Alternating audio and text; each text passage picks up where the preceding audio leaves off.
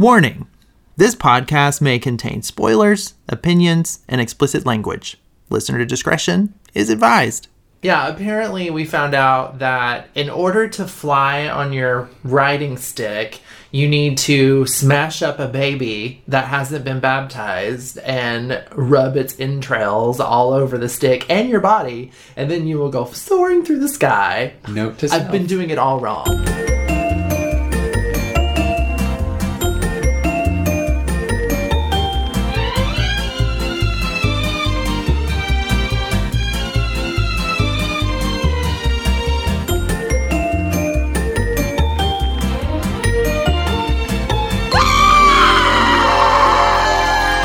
Welcome to Good Morning Horror. My name's Steve. I'm Chad. And today we're going to be reviewing The Vavitch. The Vavitch. Vavavoom. It's the Vavitch. The Vavitch.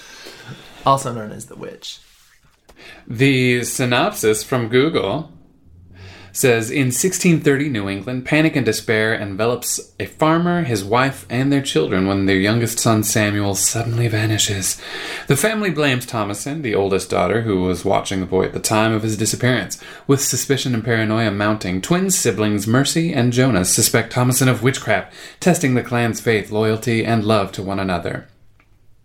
That synopsis to me isn't really accurate. When I read it, it's the synopsis bleh. Like, the synopsis does not make me want to watch the movie. No, it doesn't, but it's also kind of misleading. Like, it's effectively saying plot points that aren't really there. Yeah, so no spoilers in the synopsis. Yeah. Actually, nothing at all. Yeah. In fact, they're misleading you slightly. Yeah. Regardless. Yeah. We're going to have spoilers. We will have spoilers eventually, but right. And it doesn't matter. You should have seen this movie already. This movie's years old. Yeah, this movie's been out for a while. Mm-hmm. The AV Club is rating this a B+. I'm going to jump to ratings right in the beginning now. And I'm okay with that. And I say go watch this movie. Like, stop listening to this podcast and go watch The Witch. It should be something you've seen if you haven't seen it yet.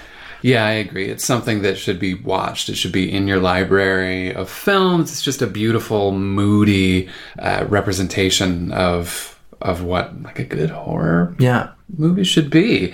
It's a period piece. It's set in 1630s New England, and it is refreshingly lacking CG and much gore. There is CG, we learned in it, but it's all just to kind of remove goat handlers mostly. Yeah, you wouldn't know. And modesty garments. Yeah. Mostly. Just to try and make everything look as realistic as possible, not necessarily to enhance or add something that wasn't there. It was subtractive CG. I think the beauty in this movie is the fact that it is so simplistic. Yeah. The beauty is the things that are unseen and are not there. Mm-hmm. Yeah, and they intentionally kept a very keen eye towards the details of that period, and so you really do feel like you are in that period. Nothing drew me out, really. I didn't find anything that was like, that doesn't really seem like it would exist in that period. Although apparently there are some things that do. But yeah, it's a beautiful, I wrote down bleak beauty. Bleak beauty? Yeah, well, there's a horse in it somewhere, but I think it's my drag name. My tramp stamp. I think it was such a gorgeous movie just about decay, about the kind of decomposition of a family and of faith and of the mind and the soul. It was just such a dark, depressing, wonderful horror movie. I agree. Like, in the very beginning, you know, they're in this community, and then they're making this decision to leave the community, whether Puritans. Yes. So there's two types of Puritans. We learned this because we had to Google it, because we were like, why did they get banished? So there are the separatists, which are the ones that really, really want to get away from England. And then there are the other ones, which I forgot their name, but they still are fine being attached to England. And they want to purify. They're the purists. Puritans. They're all Puritans. Not separatists. But they want to purify the Church of England. Whereas the separatists are like, fuck the Church of England. We're going to do this We're right. doing our own thing. And so this family were separatists that had apparently migrated to this regular Puritan colony, but they didn't fit in because they were like, screw England, we want to do our own thing. So they ended up leaving to the middle of nowhere. Yeah, they were kind of forced out. Insert bleak family life. Insert bleak family life. Grab your bag of popcorn. And I think one of the things I found interesting that you said last night, this whole film is sort of steeped in huge religious beliefs. Like, they're constantly reciting scripture, but the crazy thing is you don't see religious iconography. You don't see a cross. You don't see a Bible. You don't see any of this religion that is consuming their life. Like, it's just, I guess, in their head. Yeah. I mean, they make a comment at one point where they're going to read and quote scripture, but they never find that Bible. Yeah. So it's just, I think that adds to the darkness. And It definitely does. The decay that you're talking about with the religion. Yeah, and you know what's funny?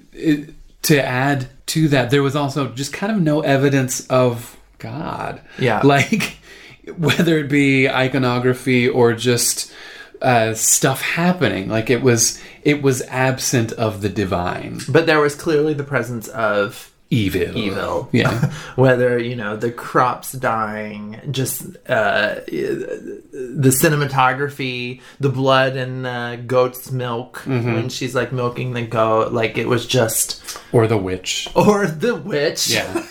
There was darkness definitely over this entire movie that you could feel and hear because the soundtrack will give you nightmares. Yeah, the soundtrack in this was absolutely stunning. It's not a melodic soundtrack, and that was intentional. It's a very kind of visceral, almost tribal, angular soundtrack, and it just evokes kind of fear and a lot of just uncertainty. Yeah. You were explaining this to me last night, since you're like the music person with the background in music, how the only melody in the film is at the very end when the credits roll. Yeah, the only discernible melody is at the end when the credits roll, and it's a period piece. It's an old early music piece, and it's just a singer and a old-timey string instrument. Yeah. And clearly it's a very intentional thing, and I love that about it. It's just there's no familiarity for your brain to grasp onto during this film, and so it's that kind of disorientation that makes it so unsettling. Yeah. And it's not your typical horror film with like jump scares and gore. Like it's all like building and using this stuff that's like inside your brain. Like it's making you think. It's the the creepy witch in the woods, and like that you don't really see. Like, I mean, you see her, but it's kind of like, I don't know. It's just like not there, but there. Yeah, and it makes you wonder, like, who is the antagonist of this film? And I feel like there were multiple antagonists. There was, of course, the movie's namesake. There was the witch. The witch. But the direct influence of the witch on the family is questionable in many, many cases. Another antagonist of the movie was kind of the family and their situation. And, they talked about, at the very end, the father talked about his pride, and getting in the family into this situation. Like, he was so proud of his religion, and they kind of ousted themselves, cast themselves out into this unknown world. And because of that, this happened. Their family may have fallen apart without the witch. Yeah. It's clear that, they couldn't necessarily provide for themselves. Like, he was probably a carpenter. He kept cutting wood all over the place. He clearly made a beautiful house for the period. Yeah. So he was able to do certain things, just not provide in the food and sustenance kind of way. And I'll agree with you there. I think the thing that I was talking to you about last night was it feels like a typical family. And so there's this story about how when parents are trying to make sure their son or daughter are this or that, and they're pushing like religion, or they're pushing you need to be a doctor, or you need to go to law school, how inevitably that child will rebel and sort of like go the complete opposite direction. Like it felt very real world, even though it was taking place in the 1600s, like that family dynamic. And then Thomasin, in the end, completely rebelled and went to the darkest side she could possibly go. Mm-hmm. Like, it's like she kept trying so hard to like fit up to her family's ideal of what she should be, and just try to get there, like, accept me, I'm your daughter, I'm gonna go like put your goat to bed in the rain, like